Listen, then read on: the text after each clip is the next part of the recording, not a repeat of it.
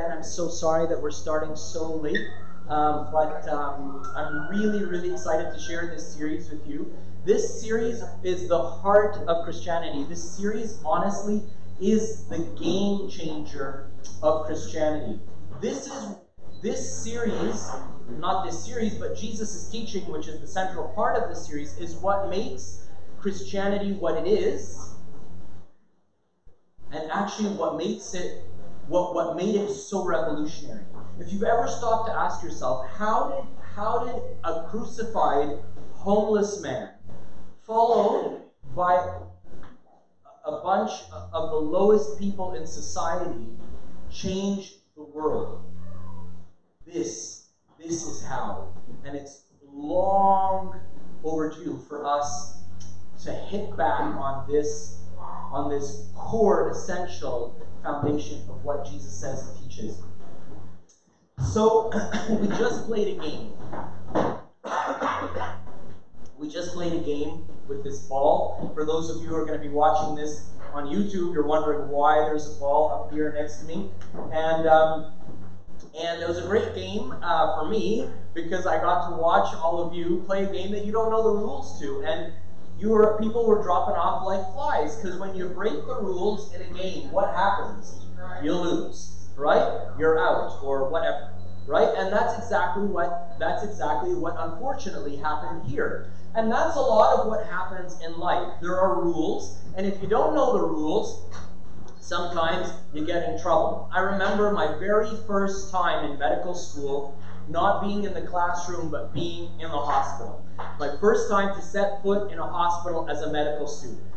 And my very first day. And I was just following my direct superiors, my residents around. And I was their medical student. And it was the summer, and I did this in my summer holiday. Like, I was doing this out of my own volition to get like extra experience and an extra kind of like exposure, right? And I'm just sitting next to them first thing in the morning at the nursing station. And the head nurse, she looked like somebody big and important, turns, points her finger right like 2 inches from my nose and starts shouting at me and just reamed me out and walked away, right? And I was petrified. I didn't know what I did. I didn't know what I didn't do. I didn't know what it was, but I certainly wasn't ever going to do it again. And I was just terrified, right? And my residents told me, oh, don't worry, she just shouts at everybody and this and that and so on. And later on, I learned what the rules are. There's rules that are written. There's rules that are not written. There's rules that apply to only certain people. There's rules that apply to everybody. There's all kinds of different rules. My first time I was in the operating room. So when you go in the operating room, you have to go through all certain procedures to be sterile, right? So you don't want to bring bacteria and infection with you into the operating room, cut the guy open, and we introduce all of this nastiness into the patient being operated on, right? So when you have to wash your hands in a certain way and this and that, I did everything exactly like I was supposed to do. I walked in, they told me don't touch anything, so I didn't touch anything, right? And I just stood there. I figured if I stand like a statue, I can't get in trouble. I'll just ask questions. I'll be a statue that asks questions, right? So there you go. So I just stood there like a statue, like this. I got yelled at. Watch your hands. I'm like, I am. They're down here. They're not touching anything, I promise, right? And no, your hands have to be between your nipples and your belly button. That's the only place they can go. Here is dirty. There is dirty. Here is dirty. I don't know. Everywhere is dirty. Where am I supposed to put them, right? And you get, right? And then when you get used to the rules, I mean, eventually I became a surgeon, so I figured it out at some point. You know what I mean? Right? But all these rules. And if you break the rules, you're out.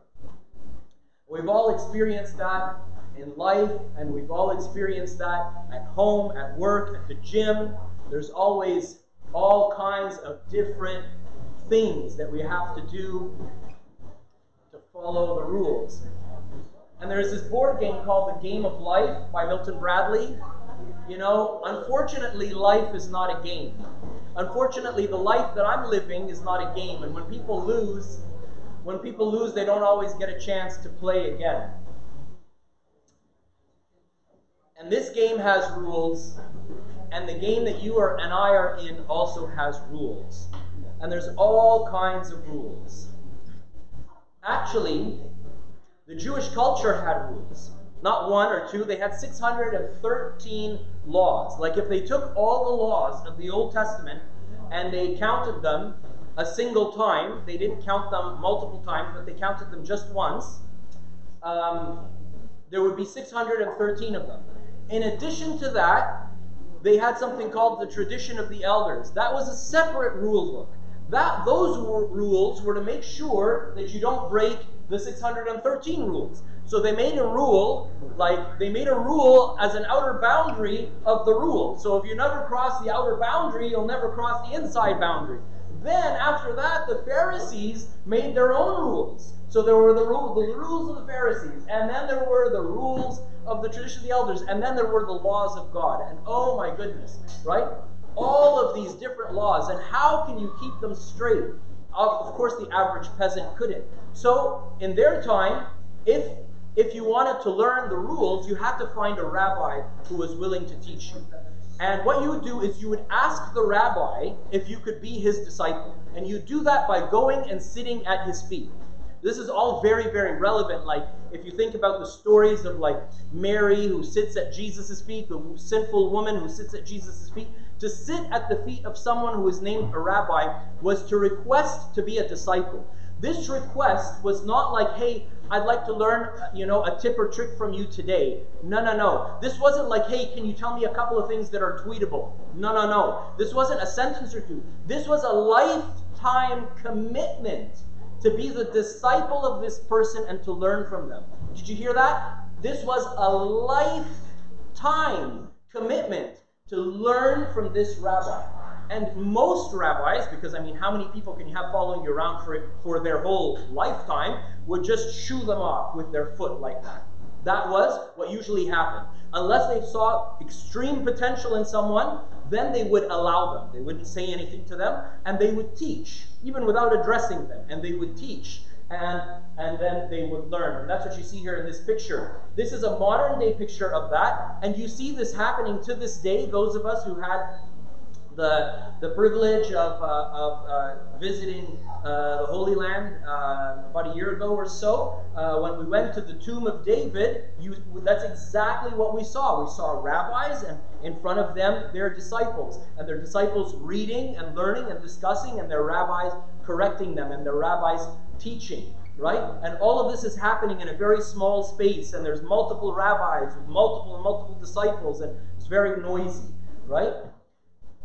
And this isn't something that was foreign at the time. So, it's remarkable that Jesus was a rabbi, and even more remarkable, the people he accepted to be his disciples. And, think about it. To learn 613 laws, at the very least, you're going to need to know how to read, right? So they would teach you how to read, and they would teach you how to write, and they would teach you rhetoric, and they would teach you grammar, and they would teach all of this stuff. And memorization, a lot of education went into being a disciple. St. Paul was one of these people, and he says that about himself. He says, although I was born in the city of Tarsus in Cilicia, but I was brought up in this city, Jerusalem, that is, right? I studied under Gamaliel and was thoroughly trained in the law of my ancestors. St. Paul went through this from the age of 8 years old. He sat at the feet of Gamaliel and learned. And learned up until his early 30s, when he was commissioned to persecute the church, and then later on had his revelation of Jesus Christ, and became a follower of Jesus Christ. And in the following chapter in Acts 23, he says, "Men and brethren, I am a Pharisee, the son of a Pharisee." Right? All of these rules and laws, and 613 laws, Jesus narrowed them down for us to 2. He narrowed them down to us to 2, and then after that, because that was going to be too complicated for us, he narrowed them down to 1. So folks, you and I don't need to memorize 613 laws. We just got to get 1 right. Man, don't get this one wrong, man. It's the only thing you got to get right. you got off the hook for 612. And the tradition of the elders, and the Pharisees' rules, and right, just get this one. Just make sure Make sure you got this one. You got this one down. So a lawyer goes to Jesus and he says to him, Rabbi, you're a rabbi, never heard of you, never seen you learning, saw you sitting as a disciple at any of his feet, never saw you learning, memorizing, learning how to read, learning how to write. We never saw any of that, but everybody calls you a rabbi, so sure, Rabbi. What must I do to inherit eternal life? Jesus says to him, you're the lawyer, what's the law? What's your reading of it? So he answers Jesus and he says to him, love the Lord your God with all your heart and all your soul and all your might, and your neighbor as yourself. Jesus says to him, excellent. Do this and you will live. Now, the lawyer wants to get himself off the hook, right? He wants to get himself off the hook. So, he asks Jesus, who is my neighbor? Jesus answers him with a story.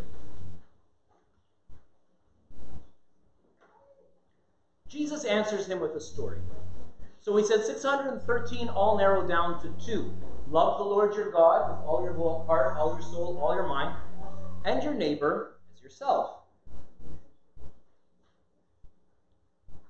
And then Jesus tells him a story to answer to him who his neighbor is. He says to him, a certain man went down from Jerusalem to Jericho and fell among thieves, who stripped him of his clothing, wounded him, and departed, leaving him half dead.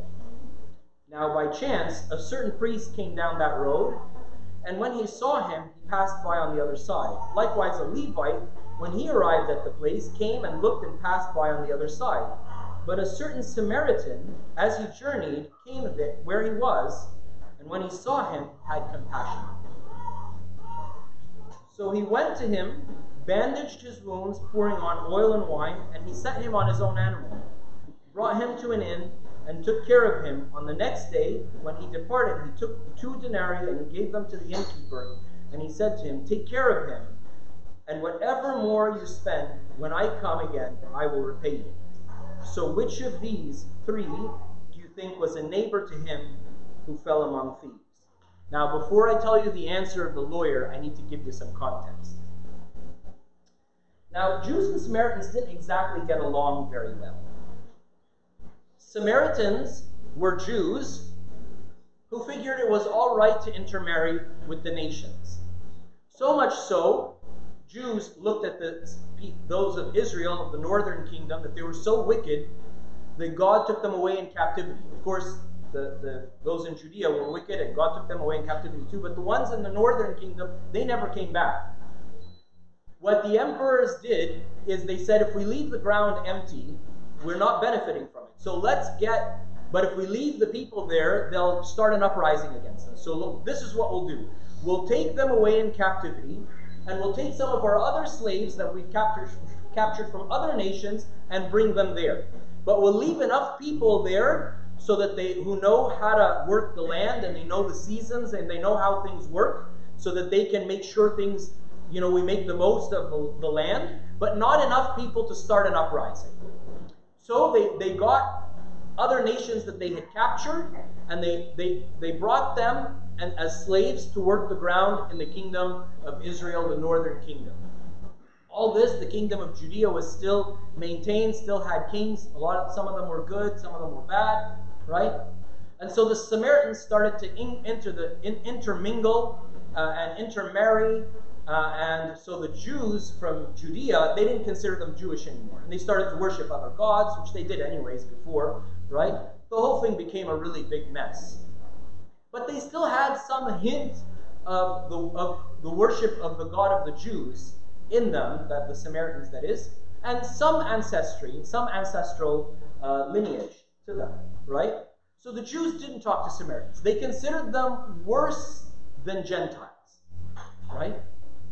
So this was the treatment of the Jews towards the Samaritans, and for the most part of the Samaritans back towards the Jews. So there was really no relationship between them whatsoever.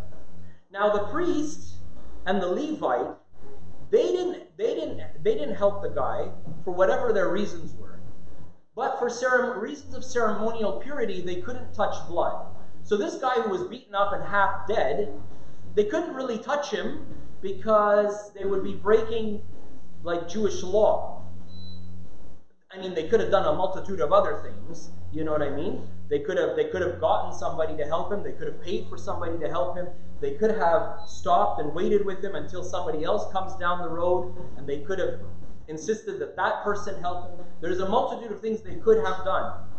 Or they could have just disregarded the ceremonial laws of purity and helped the man to save his life. You know, and then they have to go through ceremonies of cleansing once they become ceremonially unclean. But they could have done that to save the guy's life, right? But they don't. Samaritans were to Jews as worse than Gentiles. They were like wolves in sheep's clothing.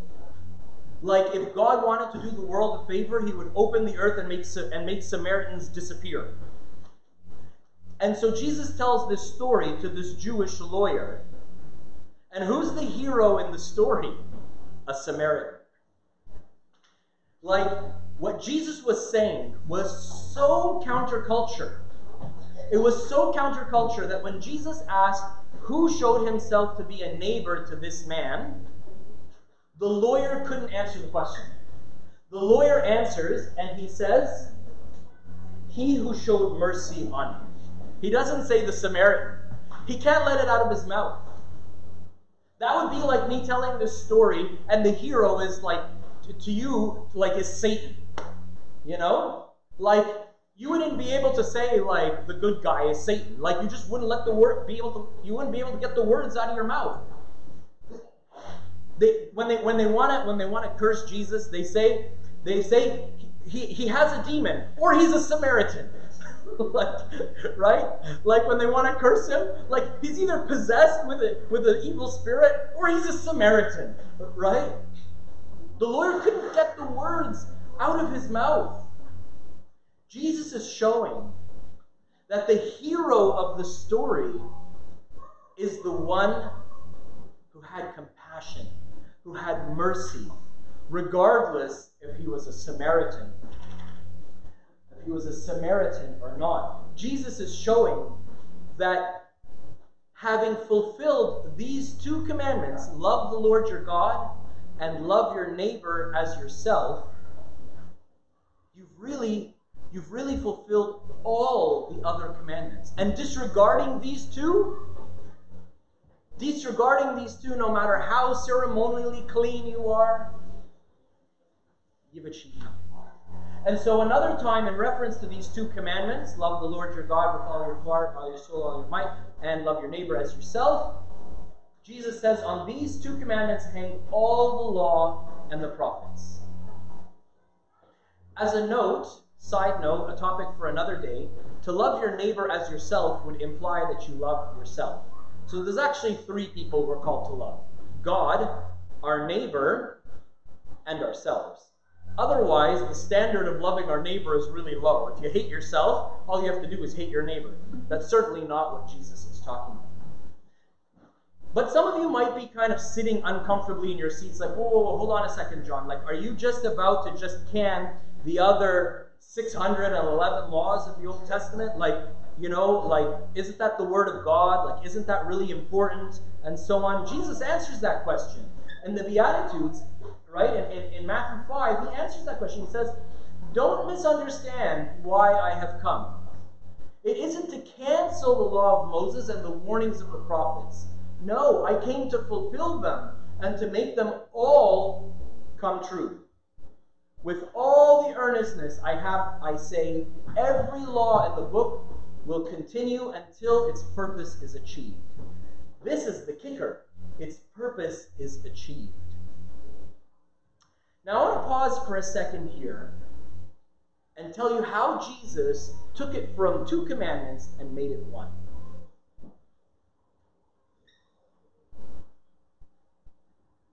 There's probably nothing you can do. For those of you who know me, I'm a little bit embarrassed to say this, especially these days. Those of you who know me well know that I can be given to anger.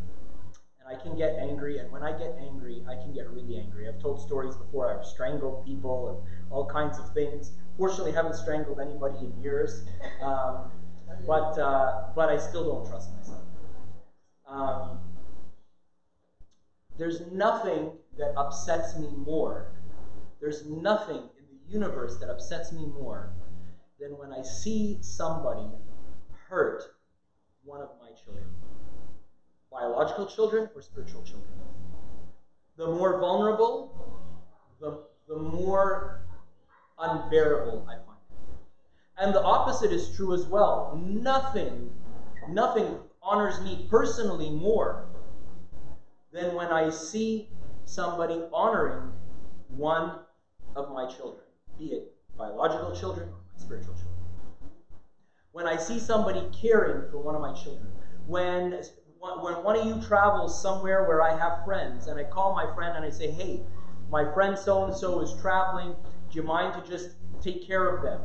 And then I never hear back. And then when that person comes back, they become like best friends with my friend who lives somewhere else. And that person picked them up from the airport and fed them dinner and found them a place and like drove them around and took care of them, gave them the 5-star white glove treatment until it was time for them to leave and they came back. That honors me so much. When someone takes care of my daughters, that honors me so much. And the opposite is true. Oh my goodness, once I misunderstood what one of the preschool teachers in my daughter's nursery said to my daughter. It took all of Mary to hold me back from like ripping her head off, right? Fortunately, I understood correctly before saying anything. There's nothing more priceless to a parent than their child.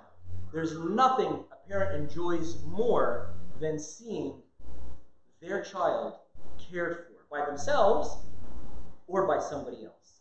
Jesus says, just hours before he's arrested and then crucified, in his last discourse with his disciples, the night after the Last Supper. I mean, these are the clincher moments, right? These are the Coles Notes. These are like, if you're going to forget everything I've taught you for the last 3 years, just remember this. He says to them, a new commandment I give you. Man, Jesus, we had 613. We don't need a 14th, 614th. He says to them, a new commandment I give you, that you love one another as I have loved you, that you also love one another. But wait a minute, that's not new. Love one another. I mean, that's basically the second commandment. Love your neighbor as yourself. So nothing to do there, Jesus. Okay, phew. I thought we had I thought we had a new commandment, and I can't even keep the old commandments, so now we have new commandments. Man, I'm in trouble. I was in trouble with the old commandments. I didn't need a new commandment in addition, right? So thank God it's just like one of the old commandments, so we just pack up and go, right? Jesus says, There's a little word, it's so little, it's so tiny, I think you almost missed it. As. Sorry, Jesus, I don't really get it. Love your neighbor as yourself, love one another, big deal, same deal. The other one was love your neighbor as yourself.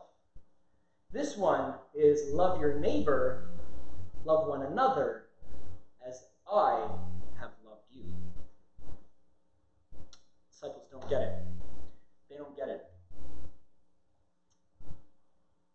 Give them 12 hours. Give them 12 hours. By Friday afternoon, they'll get it. By Friday afternoon, they'll get it. And when you and I don't seem to get it, all we need to do is look at that Friday afternoon. All we need to do is look at Jesus on the cross, and then we'll get it. Jesus raised the bar. The word as sets the standard. Love one another how much? So if you need $10, I'd give it to you. So yeah, I love you that much. I love you $10 worth, $20. If you need to borrow my car, sure, here are my keys. I love you that much. You need a ride, to the other side of town. It'll take me half an hour. I mean, it'll take me 15 minutes there, but it's going to take me 15 minutes back, right? So take me half an hour. Sure, no problem. I love you as much as half an hour of my life. How much? What's the standard? How far are you willing to go? Jesus says, you go for your brother, for your sister, as far as I went for you. Jesus says, love one another as I have loved you. But my brother is a jerk, but my brother sinned against me 7 times 7, says Peter. How many times do I have to forgive him? St. Peter says 7 times. Jesus says 7 times 7. 7 times 70, I can't remember. Anyways, to them it was a really big number. He told them something which was beyond their arithmetic table, you know? Something beyond their multiplication table. They were fishermen. They couldn't multiply 7 times 7. You know, they couldn't go that far. They could count by 5. That was it, right? Love one another as I have loved you.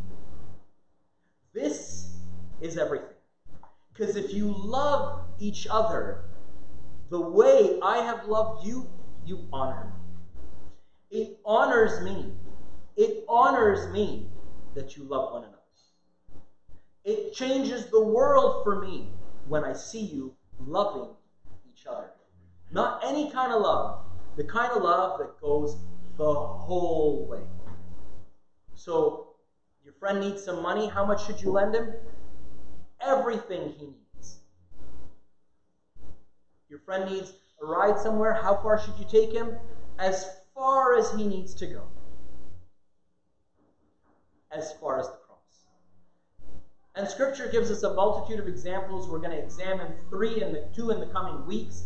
Short series, we'll just do this for 3 weeks, but we could go on and on and on forever. Here's one just for fun. Husbands, love your wives just as Christ also loved the church and gave himself for her. When do you know you've loved your wife enough, husbands? This is enough. When you give yourself for her. That's the bar. Jesus raised the bar on us. The bar is not yourself anymore. The bar is not as far as you can go anymore. The bar is as far as Christ can go. So how are you going to jump as high as Jesus can? The only way is going to be by holding on to his coattails. Because I can't jump that high. I'm telling you all right now, I cannot love you as much as Jesus did. But that's what he's asking of each and every one of us. So the only way we're going to be able to do that is if we hold on to him. Just a quick story. There was a monk living in the desert named St. Peshoy. And in an apparition, he heard that the Lord Jesus Christ would appear on a mountain. So he told all the other monks, and they all woke up very early that day on the designated day, and they started racing up the mountain. And an old man sitting at the bottom of the mountain was asking for help, for somebody to help him up the mountain. So St. Peshoy, the elder of all of those monks, says to him, okay, I'll help you. So just jump on my back. So he's an old man carrying an older man up the mountain. And all the young monks are saying, sorry, sir, I would love to help you. I just don't have time right now. I will come back and I'll be right back. But something really big is happening right now that I can't miss. Everybody skirts around him. St. Peshoy says, somebody's got to help him, right? So puts him on his back. And as he's going up the mountain, the guy, the frail little old man who he was able to carry, starts getting heavier and heavier and heavier. And at one point, St. Peshoy, who's an elderly man himself, says, I don't think I can do this anymore. He shouts up to him, sitting on his back. He says, I don't think I can carry you anymore. I mean, I don't know. I just can't do this anymore. And he looks over and he sees the nail prints in his hand. It was Jesus himself disguised as an elderly poor man who was asking for help. The appearance of Jesus at the top of the mountain was Jesus disguised in the poor. Another time, St. Peshoy is sitting in a cell, minding his own business, praying, and he hears a knock at the door. And he sees another poor man who's traveling through the desert. He says to him, sir, what are you doing? He says, I'm traveling through the desert. He says to him, are you lost? He says, yeah, I must be, or something. I asked some of the other monks if they could take me in for the night, because I don't know the desert and I don't know the ways of the desert. But none of them had time. He says, come in. And he brings him in and he sits him down. And he sees he's all crusted and dirt and dust, and so he starts washing his feet. And as he's washing his feet, he sees the nail prints in his feet. He looks up and it's the Lord Jesus Christ, and he blesses him. Tells him, "Blessed are you, Bishoy." Yeah, Father John, I mean, these stories are like 1600 years old. This is from the 3rd and 4th centuries. Like, I mean, does this stuff still happen today? It does. In the late 20th century, there was a lady who was called, she was so poor, so insignificant. We actually don't know what her name is.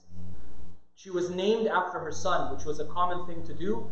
They called her Abd Sayyid. Her son's name was Abd Sayyid, so they would call the mother by the name of her son, her eldest son.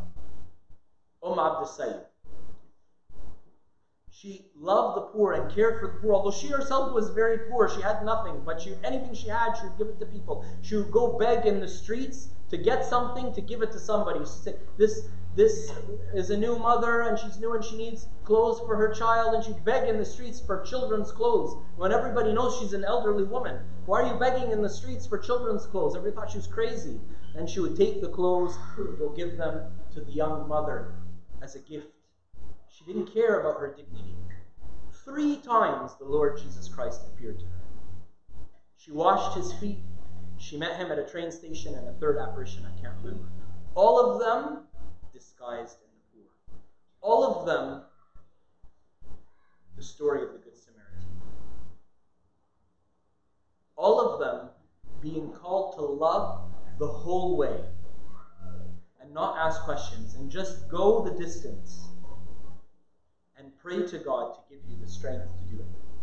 St. James talks about the perfect law, the law of liberty.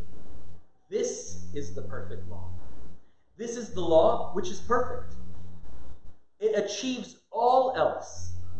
If we simply love every single person as Christ disguised in that person, the rich and the poor, the person with 1,000 friends and the lonely, the person with a great position and the person with none. If we refuse to be partial, if we refuse to discriminate, to just treat everybody exactly the same, exactly as though you were speaking to Jesus himself, that is the perfect law. That is the law of liberty. Why is it the law of liberty? Because it sets you free from all the other laws. You don't need to go and sit at the foot of a disciple at the foot of a rabbi for your life and learn 612 other laws and the tradition of the elders and the Pharisaic rules. And you don't need to. You don't need to, because this sets you free from all of that. But St. James he knows exactly what's going to happen when we say this, right? He says that he knows that you're gonna feel convicted while you're sitting there. You're gonna remember the person that you treated with disdain, or the person you were impatient with, or the person and in your heart you're gonna say, "Man, I shouldn't have done that. Next time I meet this person, I am gonna honor them the way I would honor Jesus." And you're convicted, and you're sure of it. And you're determined that this is what you're going to do. Because, hey, this is great. You've just given me a free ticket. You've just given me a free ticket. All I have to do is this one thing. What better deal are you going to find than that? And you're sure and you're convinced. And you're going to get up and go. And you're going to forget everything. That's what St. James tells us. And he says, but if you look carefully into the perfect law that sets you free from everything else. Folks, this is a game changer. Christianity is not about rules. It's about relationship. Relationship with who? Jesus. Jesus, Jesus, Jesus, Jesus, Jesus, Jesus, Jesus, Jesus, Jesus, Jesus. Everywhere I look, all I see is Jesus. This is a game changer. No more rules. No more rules. No more playing a game that has rules that you don't know what they are. That's what we started with. And everybody lost because you don't know what the rules are. So you can't win. No more of that. No rules. Relationship. Relationship with Jesus. Everywhere I look, I see Jesus. This person asks something from me, I'll do it because I'm doing it for Jesus. This person needs help and they didn't ask me. I'm going to do it for them because it's an honor to do something for him who did everything for me. This person is overwhelmed and burdened and I can help them out. I'll do it for Jesus. It's a game changer. If your Christianity is about rules and what you did and what you didn't do, you still haven't got this. That's okay. It took me about 30 years. You're probably, a lot of you younger than me, you're probably far ahead of me. This changes everything. Why do you come to church? What time do you make it to church? Are you late? Are you early? I don't care. I really don't. Are you coming to meet Jesus? When you go to work tomorrow morning, are you going to meet Jesus? When you have that annoying colleague that sits a cubicle away from you and is always making noise, are you going to love him and be patient with him? Because that's Jesus disguised. That's Jesus in disguise. Yes or no? Don't forget. St. James is referencing something here. I didn't put the whole passage, but it's very interesting, and I talked about it before. Apparently, human beings have such a deeply construed sense of self. We have such deep self-identity, whether we're aware of it or not, most of us probably are not aware of it, that when we look at ourselves in the mirror, we only remember what we saw in the mirror for a very short period of time. And then we revert back to remembering what we believe about ourselves. So, for example, if I tried something on, I tried my favorite shirt on and all of a sudden it doesn't fit quite right, so I take it off and I put it back. I may quickly forget and like 3 days later try the same shirt on again. And I didn't lose 40 pounds in between. So there's no logical reason to think that all of a sudden it'll fit, right? But why do we do that? Because I have an image of myself of what I look like, of who I am. Animals don't have this. Apparently, that's why animals, like pets or whatever, when a dog looks in a mirror, he always thinks he's seeing another dog, so he tries to play with the dog in the mirror. Babies, when they're really small, they haven't developed a sense of self. But human beings, we quickly forget what we saw and revert to what we think. And St. James is saying this is exactly what we do when we look into the perfect law of liberty that sets us free. If we don't do what it says, quickly we forget and we revert back to the image that we have in our mind. Jesus says, if you do this, if you love one another as I have loved you, so you shall love one another. The next verse is, by this everyone will know that you are my disciples, if you have love for one another. Being a Christian is not a bumper sticker. Being a Christian is not a set of rules. Being a Christian is not I'm part of this church or that church. Sure, there are denominations, and sure, there are reasons, historical reasons for why they exist, and all of that, and I'm not putting any of that down. And we have a beautiful faith and a beautiful rites and rituals and traditions. Yes, all of that is great. But none of that makes you a recognizable Christian. What makes you recognizable as a Christian is if you have love for one another. Imagine with me for a moment. Actually, before you imagine with me for a moment, some of our servants helped me to make these handouts. I'm just going to ask a couple of people's help to pass them out. If you're anything like me, maybe you're far better than I am. I hear things like this, and they get stuck in my head, which is good. Maybe I don't forget them. But they also get stuck in my head. What I mean is they get in my head and they stay in my head. So I challenge you. I challenge you to write 4 names down on this little card that was handed out to you right now. I challenge you to write 4 little names on that card, and we printed it on cardstock on purpose, so it would be hard to lose. So if you put it in a book or your Bible or whatever, you will find it this week. And I challenge you to try to love just 4 people. the way Jesus tells us to love. I challenge you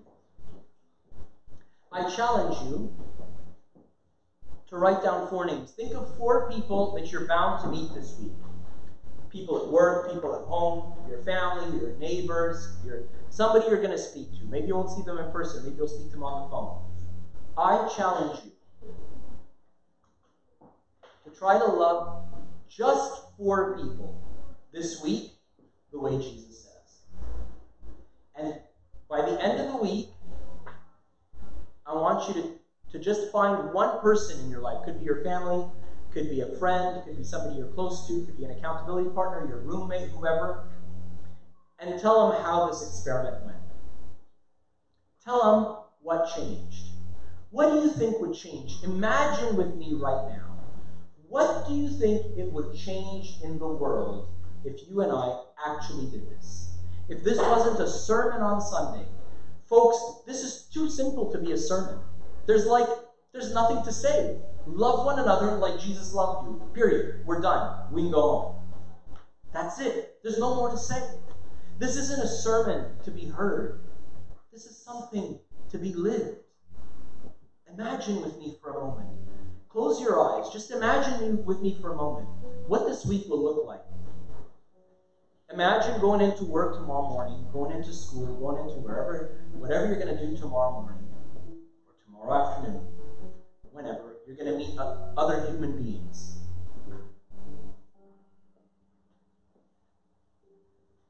And every time you look up at this person, you see a crown of thorns.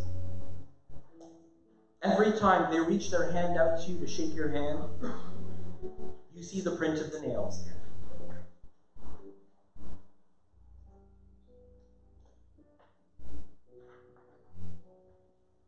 Every time you're about to lose your patience, you see them hanging from the cross for you, not for themselves. What does that change? Now imagine that you treat them exactly the way you would treat Jesus. What do you think their response will be?